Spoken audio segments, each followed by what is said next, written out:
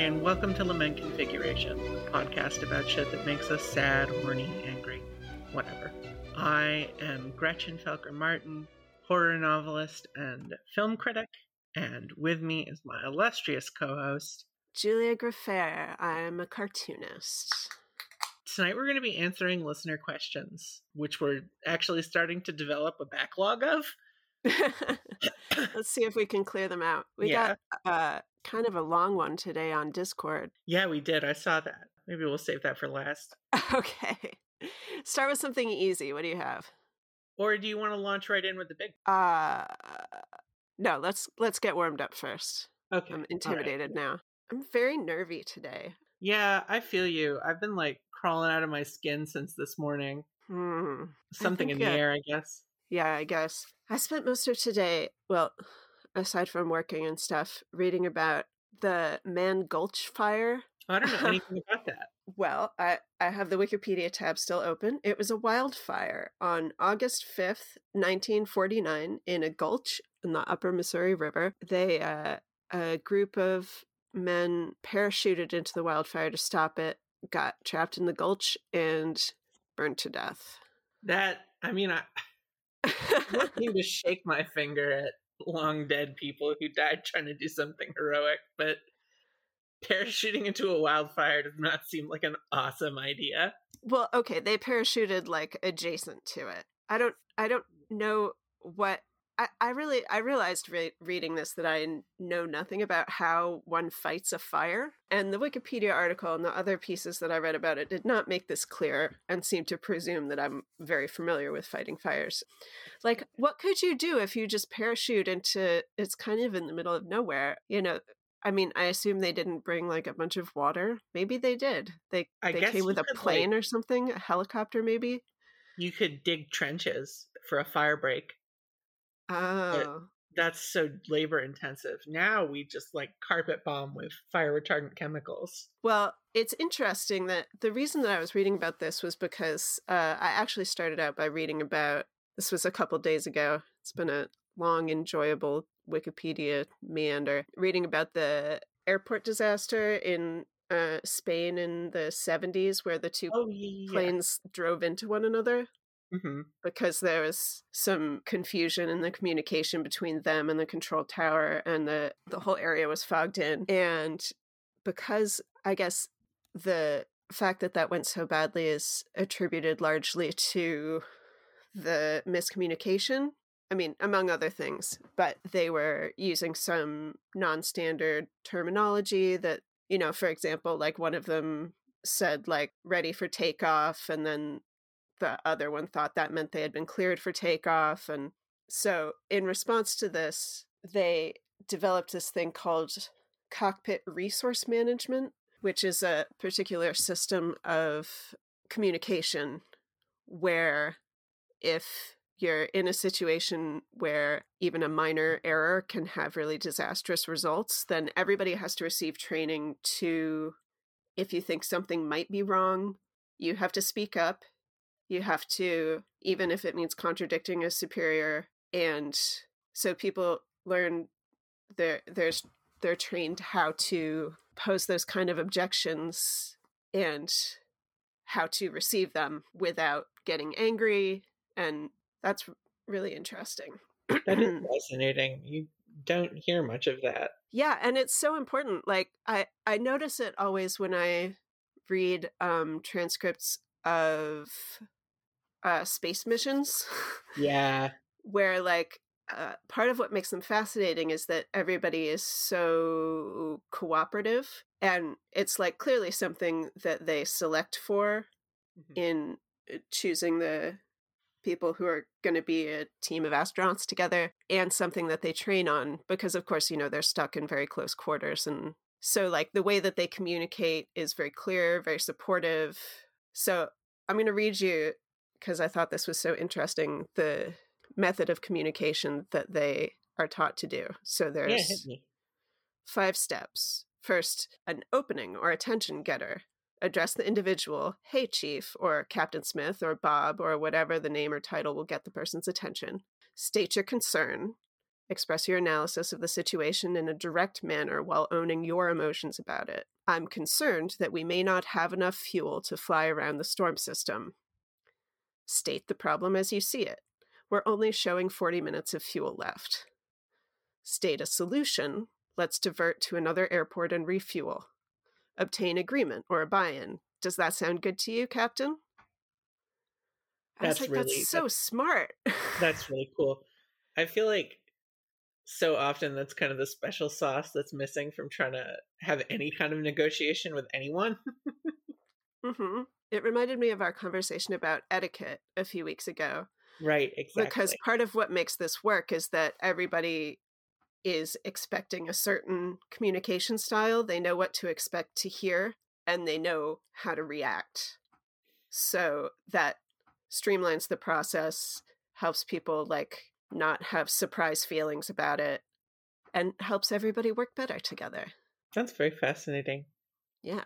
Anyway, so this Man Gulch fire possibly could have been prevented by better crew resource management, because this cockpit resource management system was expanded to other high-risk professional situations, and in that case became known as crew resource management. Or it has some other names too. I feel like there's not a ton of room for ego when you're talking about a natural disaster that could obliterate a whole city.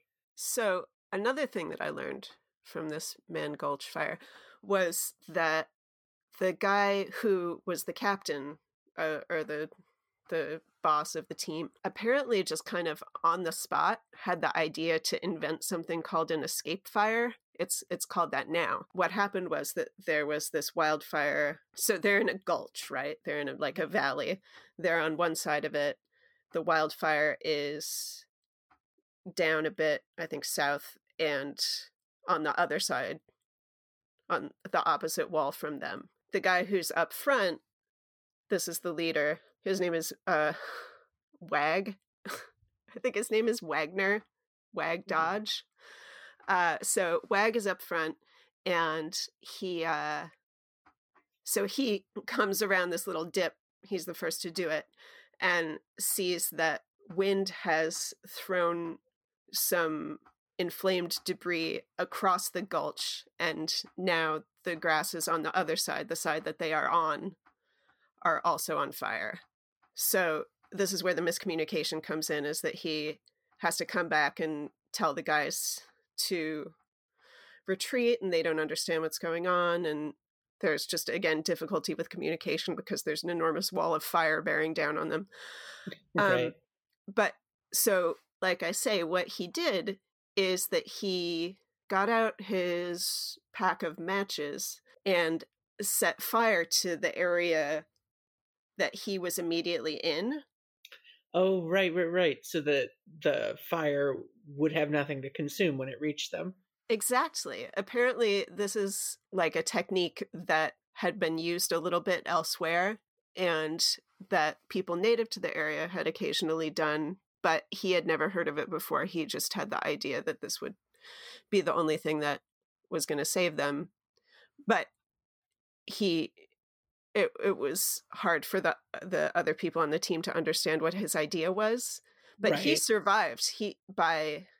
Only a couple of people survived, and nobody else got into his little fire hole with him. Oh.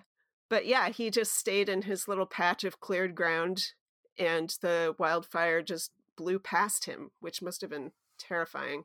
He said that it almost blew him off the ground. I'll tell you another thing that I learned, which is gruesome. Oh, please. Which is that they had thought at one time that people being consumed by a wildfire would have died from suffocation. And at some point in the investigation of this fire, they discovered that is not the case. They died from burning. Oh. Because apparently the fire is too intense to kill by suffocation. So that's interesting. So like it killed them too quickly for them to suffocate? I guess. Wonderful. That sounds like a lot of fun either way. Yeah. Well, maybe that's why I'm feeling a little anxious. That, and right before I got on, I was reading there was like a big Twitter thread about diet culture from the 90s, Mm. and I shouldn't have read it, but I did. Oh, sweetie, I'm sorry. I know how rough that stuff is. Yeah. Bunch of So we don't need bullshit. to talk about it, but Yeah. You want to get into the questions? yeah, what you got? All right. This is from the Nico. What is a favorite example of storytelling in games? Twine games totally count here. What the fuck is a twine game? It's like a choose your path adventure online with like hypertext and stuff. Huh. Yeah, like sort of a navigable novel. I I feel don't like, know, like Myst? yeah, like that kind of sort of obtuse setting based storytelling where Just like things are. open world, wandering around, finding clues. I've seen people complain about the game mechanic where you like find a guy's journal and you have to read the entire journal. I love that. I will read a guy's That's the journal. shit. That's the absolute shit. I remember back when I used to play Morrowind, the third Elder Scrolls game, which is like this janky, old, extremely hairy and complicated computer game. There are entire books in that, like Nice. literally books worth of text, and I did wind up reading most of them. Good for you. I loved that.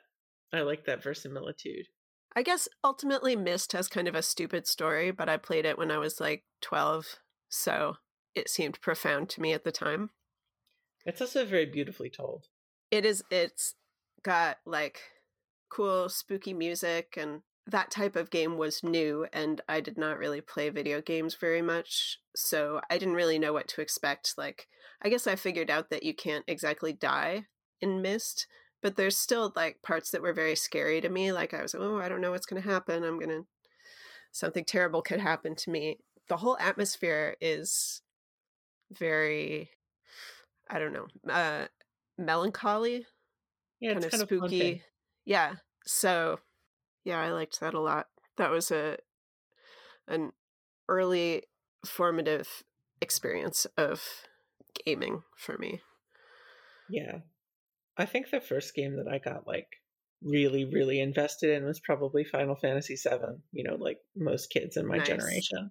I don't think there's anything particularly elegant or interesting about the way it tells its story, but that's the first game that I remember like writing fan fiction about and stuff. Aw. What was your fan fiction about? Oh, it's been like 20 years. Who knows?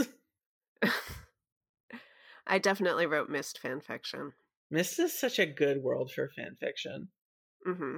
I mean, it was Just like mostly just about endlessly. me having adventures in the world of Myst, but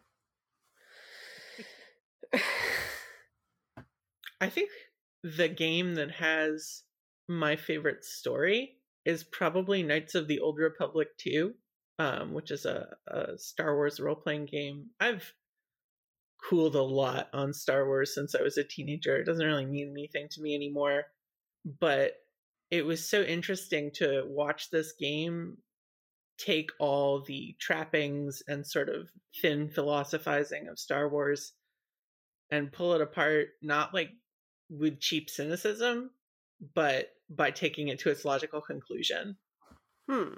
It's like a game about the nature of power and love and connection to other people. And it has a really heart shattering ending with the villain, who's also your mentor, where she lays out that there's like no big giant plan that's been driving her whole conspiracy. She just wanted to refine and train you as well as she could. And now either you'll kill her or she'll kill you. And either way, she loves you. Jesus. And it's very like, it's sort of a silly martial arts plot, but something about the voice acting and the bleakness of it really appeals to me. So that's probably my answer. Cool. Shall we move on to the next one? Yeah. This comes from Perdrix. I'm late to the game, but what's a favorite personal work of yours and why? Oh. That's a good question. Thank you. Hmm. I think my favorite thing that I've written is probably Ego Homini Lupus, which is my novel about a medieval housewife in the 12th century who is married off to a knight who has like no household and is of very low rank and has to try to raise his children and keep his house in the middle of the Northumbrian forest. And the way that he makes his living and keeps the deed to his land is by hunting wolves and presenting the pelts at court every year. It was a really cool experience for me because I got to make this book that was really, in my mind, the only important part was that I was really interested in it.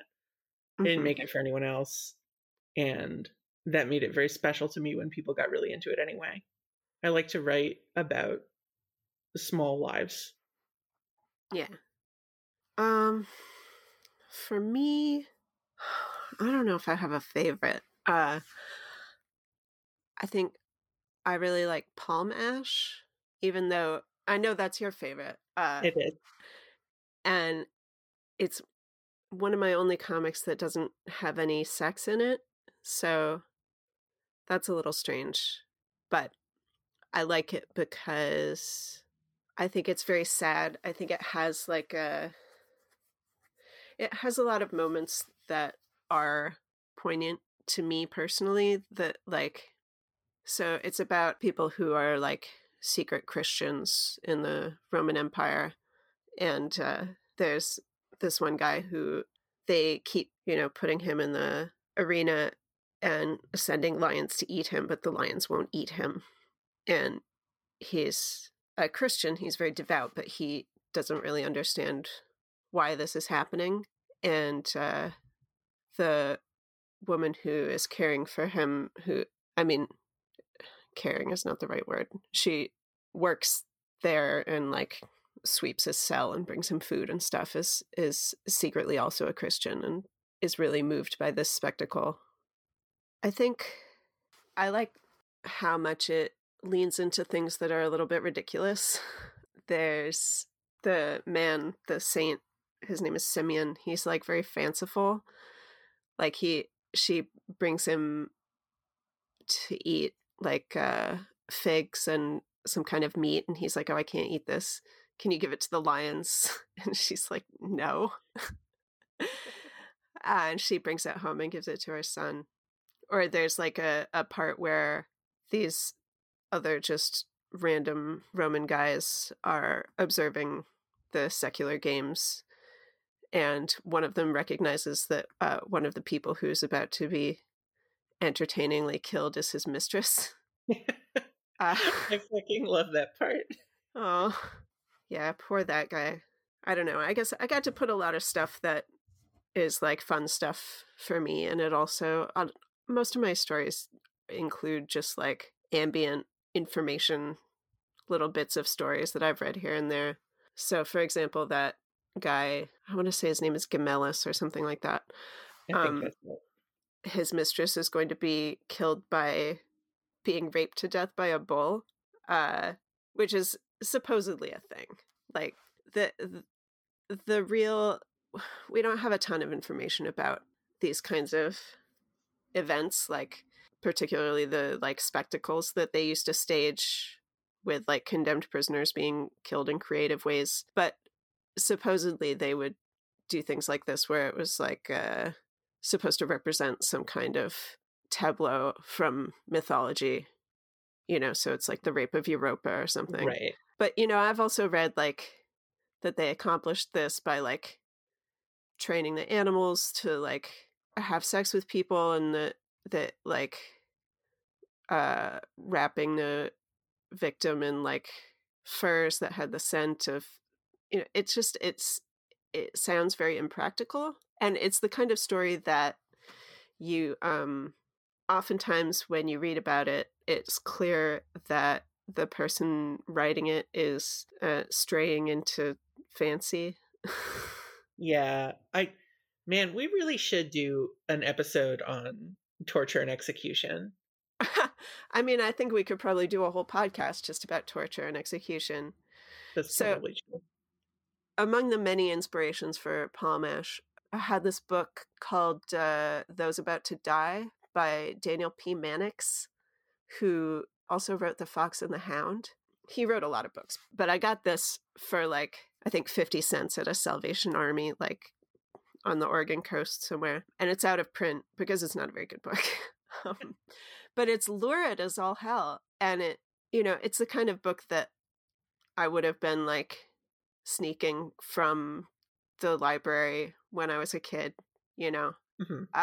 And reading it, I realized very quickly that he was describing things that he couldn't possibly know. Mm-hmm. The descriptions of these deaths are highly embellished. They talk about like how the people feel, and like this person dies first and then this person dies, and this person is bitten in half by an alligator, and then her friend is like, oh no. The kind of things that historians don't record that are clearly being typed one-handed in Daniel P. Mannix's squalid little apartment.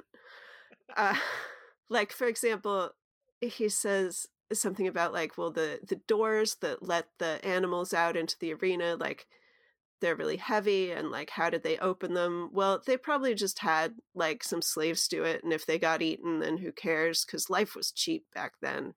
That's not true at all. Yeah, I mean, it's the explanation was pretty cheap. But yeah, so Paul Mash is not a particularly historically accurate story. Like, I'm always saying, like, it's not the point. right. You Because feel very similarly about historical fiction and like what the purpose of it is for us. So the idea is to talk about what that era and that aesthetic means to us, what it represents for us, a modern audience. It's not to educate you about life in, 3rd century North Africa. I think that's what I really, really love about Pomash in part, is it's sort of like this bleeding edge where symbolism and reality meet. Mm-hmm. It centers around this incredible, inexplicable spectacle, but in the end, that collapses in on itself for, a very sort of prosaic reason, Mm-hmm. which is that he smells better to the lions. But it's such a beautiful book to me, because I think that any symbol that structures a whole story like that is inherently very fragile. Mm-hmm. And to show it break correctly is something that requires a lot of finesse. I mean, that was the book that got me into your work. Oh, yeah. I think that the story is very tight. Also, I think it's only 20 pages long. It's very, very like it clips along. Yeah, every panel in that story is pulling its weight. I like that a lot. And there's a lot of like kind of subtle modulations in the tone of the conversation that the two leads have, especially with Dia, the main character, who is always like kind of joking a little bit. Mm-hmm. And then because Simeon kind of has no sense of humor, like, she occasionally will be confronted with his extreme seriousness and drop her guard, and those moments are really exciting. Anyway, I think it's a good story. It's a beautiful story. Thank you. You're welcome. Shall we move on to the next question? Let's do it. All right. This one comes from EF. Do you like zombie apocalypse stories? No, I don't. Yeah. I like 28 Days Later. I thought that was good, but and I like Dawn of the Dead and Day of the Dead and Night of the Living Dead, the Romero movies. But as a genre, zombie apocalypse just does absolutely nothing for me. Almost every zombie thing that I've seen outside of the ones that I mentioned is just like, what if you had an ironclad excuse to do any kind of brutal violence that you wanted to anyone because, some fucking thing like your nuclear family is threatened? Yeah. It's always just like weirdly fashy. Yeah. I don't like it. Right. Well, because that's the prepper fantasy, right? Right. Is that you're going to be forced to defend your home against the hordes or whatever. Right. when the real apocalypse situation is that, like, you die from iodine deficiency or something. Right. You slowly waste Like, away from, like, a urinary tract infection over a period of years. yeah. The people who are most dangerous to that kind of like prepper demographic are other preppers who are Yep. like anal retentive control freaks who can't see the bigger picture. Yeah. It's not a zombie movie, but there is a great movie about that exact thing called It Comes at Night, where two families merge after the end of the world. And even though everything is totally fine, the whole situation dissolves into bloodshed because the fathers can't coexist. Who's the most dad? Exactly. Who is the supreme dad? But yeah, long story short, no, I don't like zombie apocalypse stories. I mean, They're I boring. hate to discount the entire subgenre, but it like means nothing to me. There's no frisson there for me. I don't get it. This is not an invitation to explain it to me, just so you know. Oh God, no. It's like superheroes for me. I look at it and I just feel absolutely nothing. Mm-hmm. Yeah, completely inert. Yeah. Hmm? That's tough when people ask us, like, do you like such and such thing? And it's just kind of, no. Yeah, I mean, I think that anyone who listens to us in general knows that even though we are kind of, snobby and pretentious, and I think that I know Speak for this sounds yourself. I'm a arrogant, man of the people. but I think that our good taste is honestly come by. I mean, naturally, we would think that. Look, this is what you get for asking a yes or no question. Yeah, but in general, my opinion about art is always that I would rather people enjoy things that they enjoy than argue with other people about what things are the best. Fair enough. If you want to know what art is the best, though, I will tell you, and I do know. That's correct. All right. This comes from Hounds of Love. What's an older work or genre you wish more people appreciated? Romance? Yeah, I mean, it's not I agree with you. exactly older, but there used to be more of a focus on romance, I think. And I think that love stories are they're inherently interesting. Mm-hmm. And you don't necessarily need an excuse to enjoy them. And I think that we tend to think of them as frivolous. It's gauche to describe a story as primarily a love story or a Yeah, I think romance. that's a really silly trend. It is. A lot of the great a lot of the great novels are love stories. Fuck, Ulysses is a love story. It's about a guy reconciling with his wife after they lose a child. Jane Eyre is a love story. Right, like fucking Bram Stoker's Dracula, the greatest movie ever made, is a love story. True. I think Bram Stoker's Dracula is so much improved by the gentle introduction of a tragic romance. I completely agree. I think it was the missing ingredient. Yeah, it was the secret I eighth limb of Dracula. I love Dracula. No, me too. But It takes it to a whole new place. there's like a kind of a fragile prissiness about sexuality that, is partly of its time, of course. But that's the subtext of a lot of the novel. Mm-hmm. And it makes sense in the context of a film to bring that to the forefront, especially because we as the viewers are privy to this story of Dracula and his wife, and at some point Mina kind of hears about it. Like, Mm-hmm. she doesn't totally understand what is happening either, but the others are, like, it's totally lost on them. So everybody else in the story is having the same experience that they do in the novel.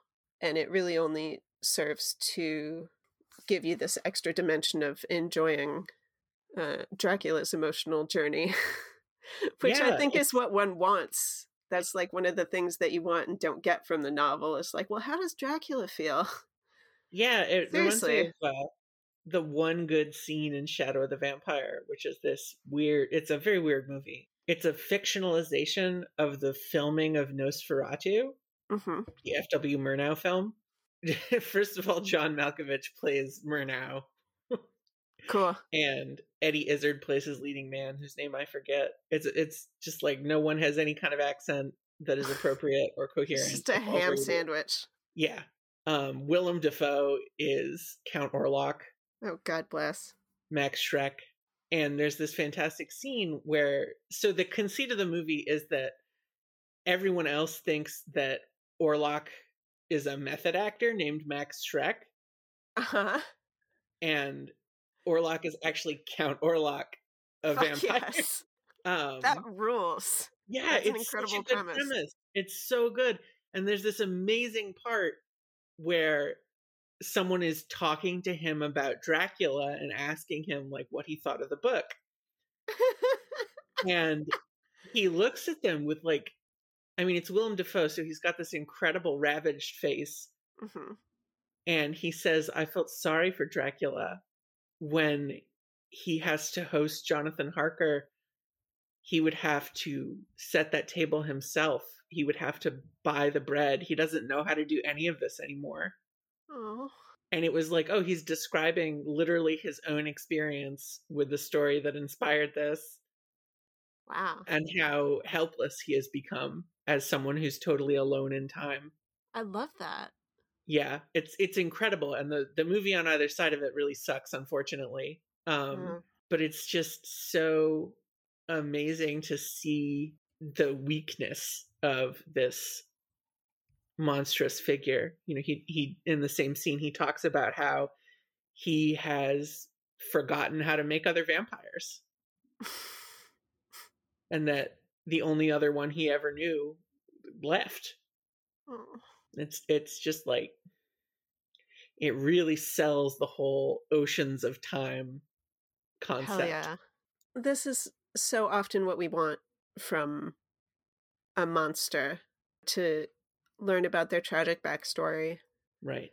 because we relate to monsters, and one cannot help but do so.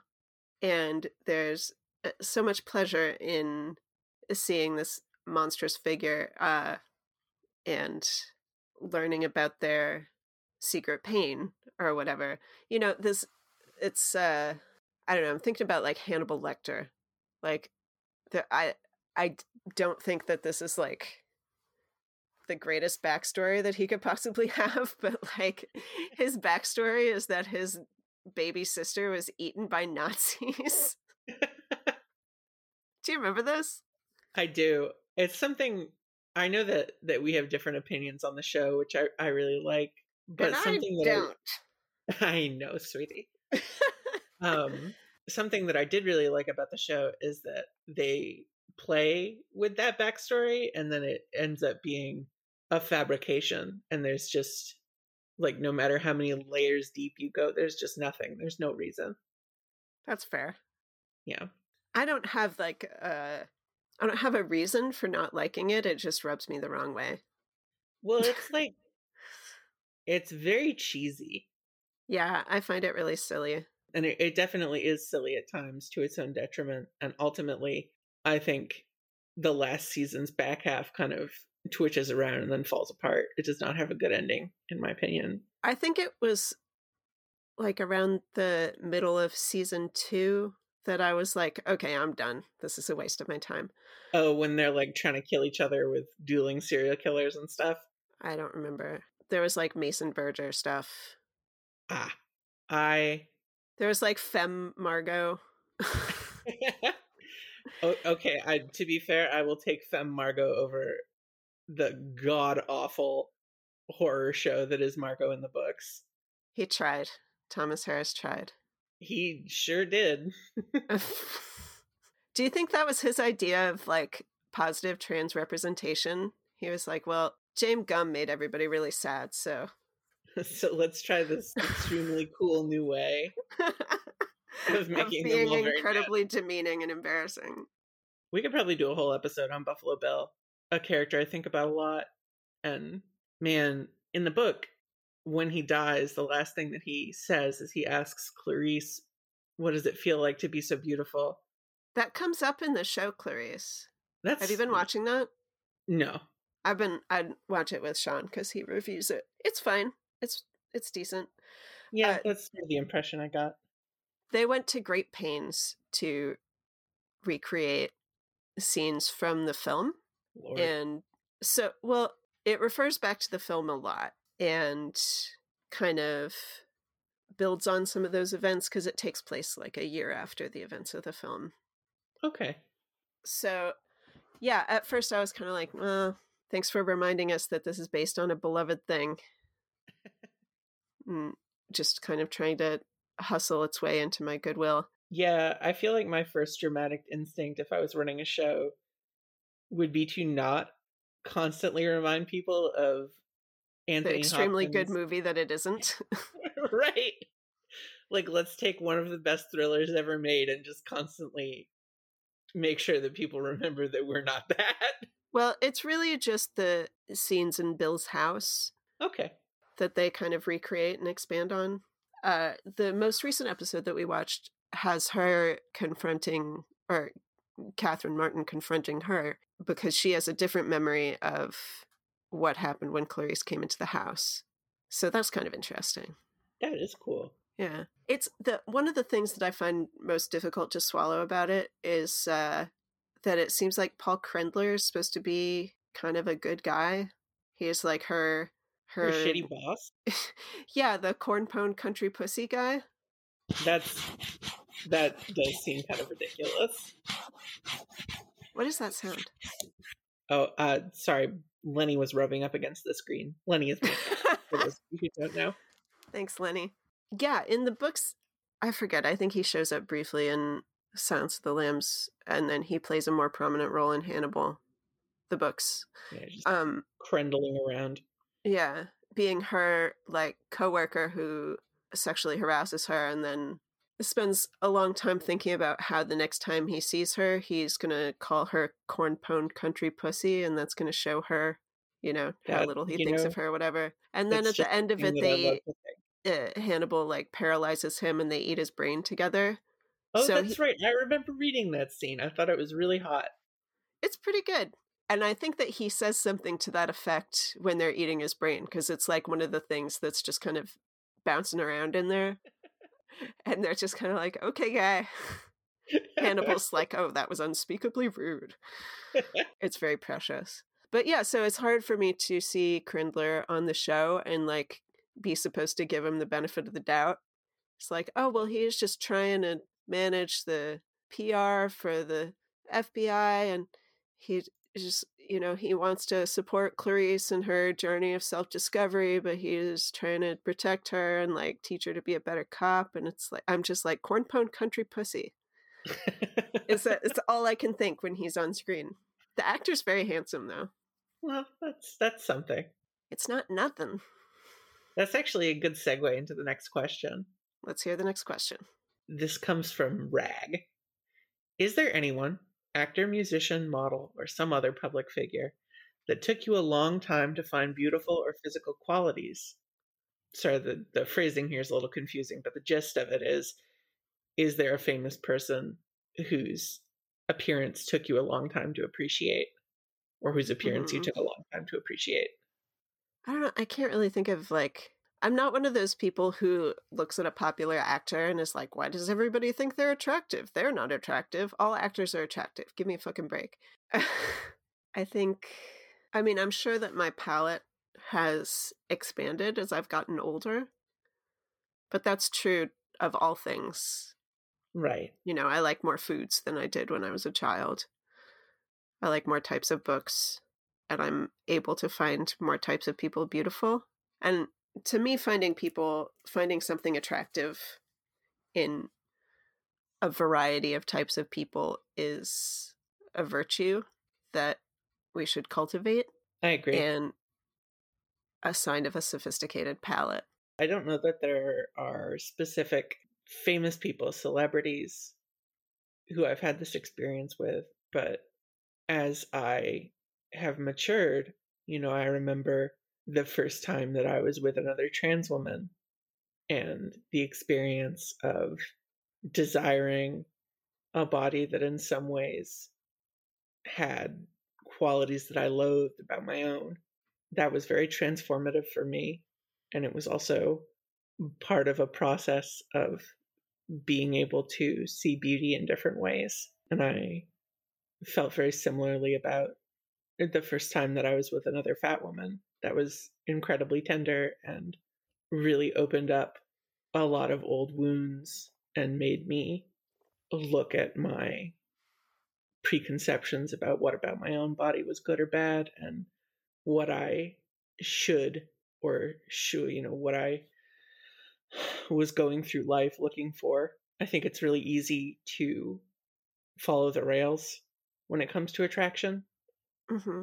You're raised for it, and you know on every level that normatively, marketably attractive people are going to give you social cachet and a sense of belonging in a lot of situations that a non-normative partner would not. Mm-hmm.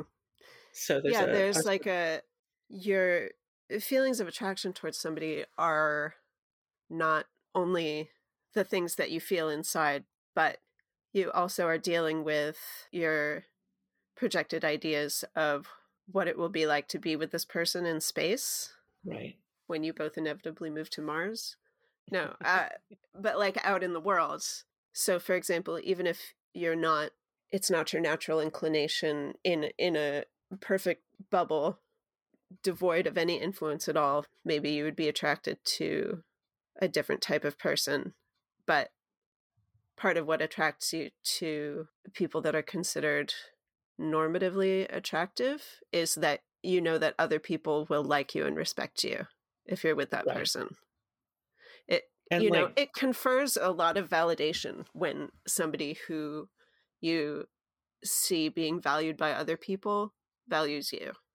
Yeah, absolutely. And a lot of my adult life, I have certainly spent chasing that high from thin people, especially. Mm-hmm. Even though it's not something I find particularly attractive, and it's not something that has ever really brought me any happiness. But Not that I haven't enjoyed being with individual thin people, but like the pursuit of that approval is specifically what's wrong. Right. Like, even if you don't have that for yourself, you can like borrow a little piece of it by standing next to them, and maybe people will treat you better because of it or something, Yeah, that's always been very weird.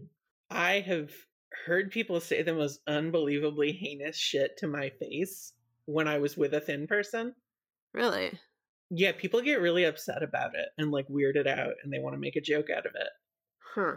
Like, there was a great psychological study on this that I think was done at Harvard about 5 or 6 years ago about size disparity in romantic partnerships. And people in the study had incredibly strong reactions to it, like even stronger than other types of differenced relationships, like same-sex relationships and stuff.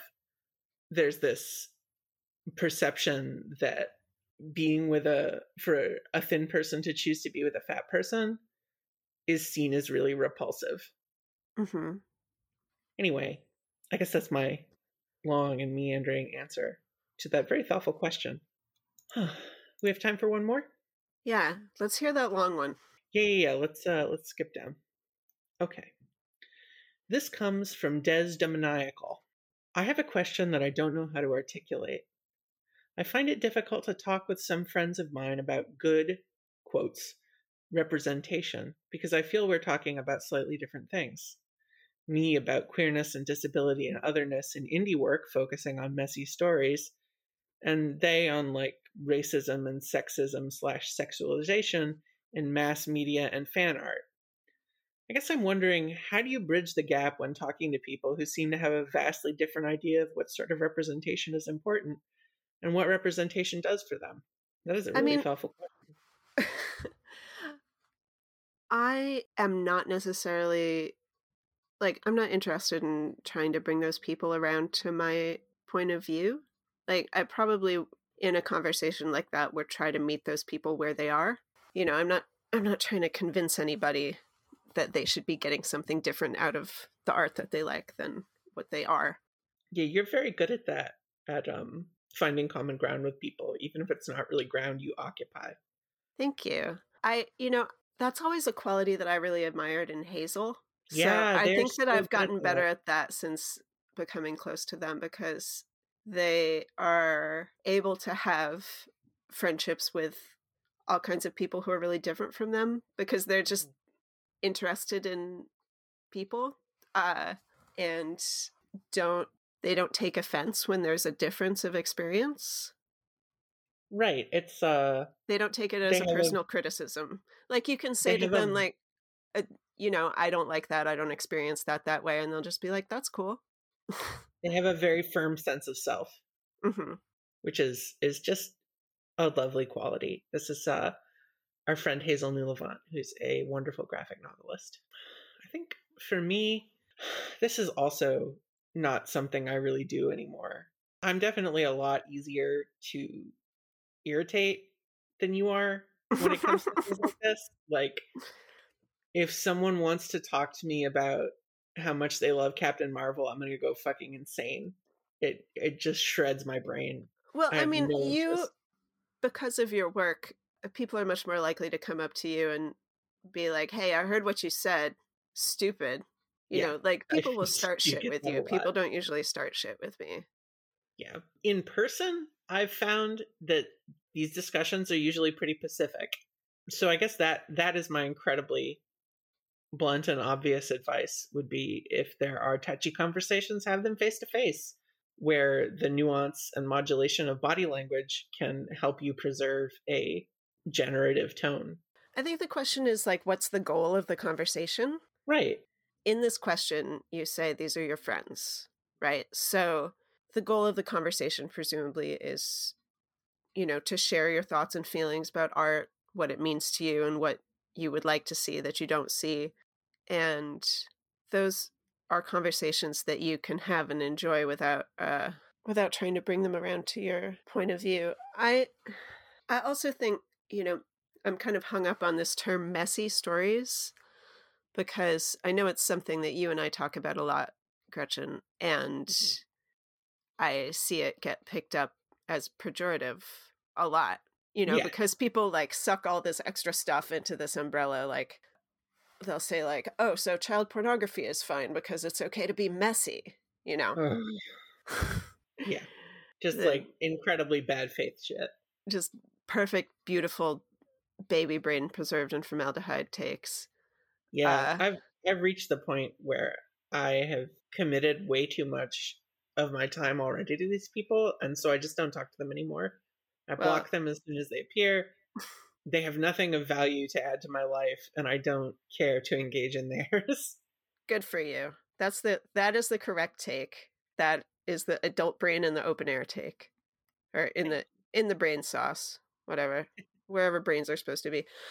I have come to understand that not everybody is comfortable with the idea of messy stories. And if you like seeing things that are, it's so hard to talk about it in a way that doesn't make my bias obvious, because anybody who's listening to this knows that I prefer to take in art that is difficult and challenging and upsetting and messy and whatever.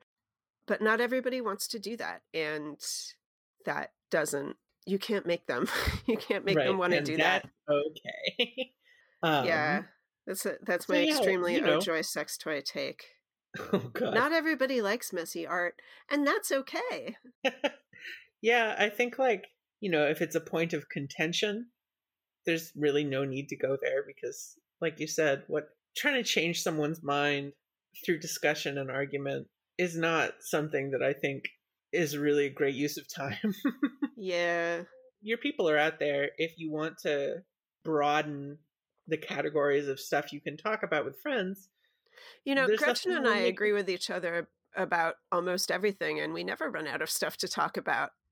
Yeah, It's fine to just have friends who agree with you.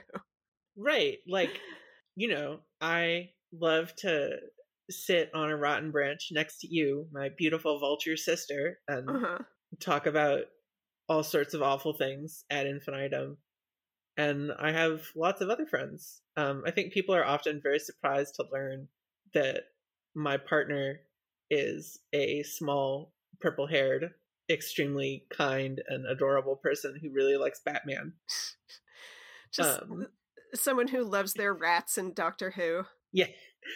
And I think that, like, and we also both love horror a lot and love film and never run out of things to talk about. We've been talking about shit for a decade now, and we still talk every day.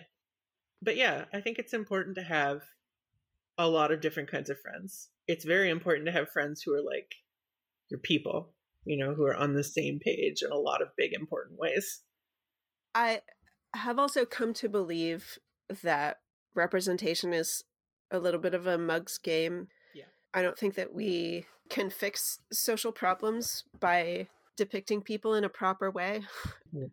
Yeah. There was an episode of You're Wrong about recently that was about what's her name? Vanessa Williams, the Miss America. Yeah. And how part of what made her like nude modeling and whatever such a big deal is she was the first Black Miss America, and there was this idea that like we have to present these like very sanitized versions of Black be a people. model minority. Yeah. And then that's gonna fix racism is that, we're gonna also have a Black Barbie and then or whatever. And then everything's fine. Yeah. Or there was that meme where you talk about what is your fictional characters that have your same name, and one of mine was Julia from the TV show that is about, I think it's the first TV show that had a Black woman as a main character, and she's like a nurse, and it's really nice, and it was on in the 70s, and a lot of people felt that it was a very like a sanitized version of what it's like to be Black in America. Yeah. And, other people like say the people who are running the networks are like, this is good representation.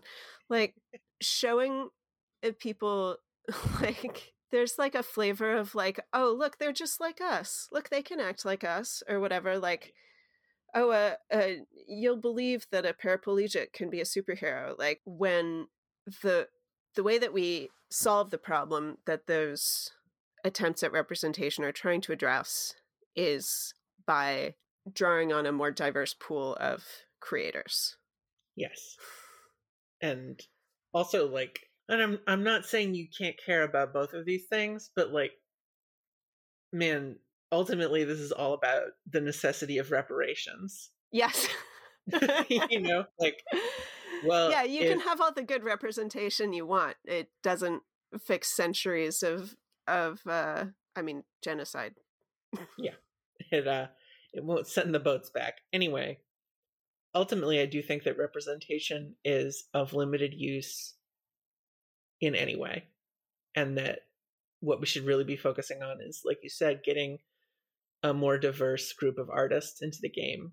If you're looking for things to bridge this divide with your friends, try sharing indie work that you really love by creators they might not find otherwise. And maybe it'll be a point of common ground. And if not, like I said, there are a lot of friends to be made out there. Yeah, I think that's a good idea. Like this show. And I think that it is a little bit easier to, when you take in indie work, you have an understanding that was made by a person and that it represents that individual's point of view. Whereas like a mainstream film is kind of like, a lot of times feels like it's just kind of handed down from on high, and it represents like an objective reality about the world that's like somebody took a core sample from the beliefs of our time and now they're telling you what's correct. Yeah, I do. I see a lot of people kind of relying on that conferring of authenticity from above. Yeah. Which I think is a very sad state of affairs. Yeah, that shit is fake. Yeah. The best thing you can do is just get really into independent art and talk about it and read it and watch it and not give a shit what Hollywood does or doesn't think about you, because it doesn't fucking matter. Yeah, don't look at anything that more than 50 people worked on. Yeah. And I say this as someone whose entire job is movies. It's fantastic to get involved in art on a more personal level. Yeah. And ultimately, I think that's a lot more important than representation. I agree. What do you think? Should we wrap up here? Yeah, I think we're done here. Yeah. Let's parachute out of here. Thanks for listening, everyone. Good night. Thank you for listening to the Lament Configuration Podcast. You can find us on the podcast apps of your choice. And I got to write a thing for an outro, because I never know what to say. And then later I'm like, the people need to know, there's like anchor.fm/lament-configuration. Somebody said that they came to the Discord by painstakingly writing down the invite code. I'm not going to read it again. I forgot to paste the invite code into the episode description. This time she's going to do it. Why don't I write a little blurb for the episode ender, so that we have a thing to say? Yeah. Do we have eventually every podcast comes up with a little catchphrase that they say at the end? Ours could be like, "Go fuck yourself, America." I knew you were going to say that. Well, fine. What's your idea? I don't have any ideas, and blank as a fart. Good night, Gretchen. Good night, Juge.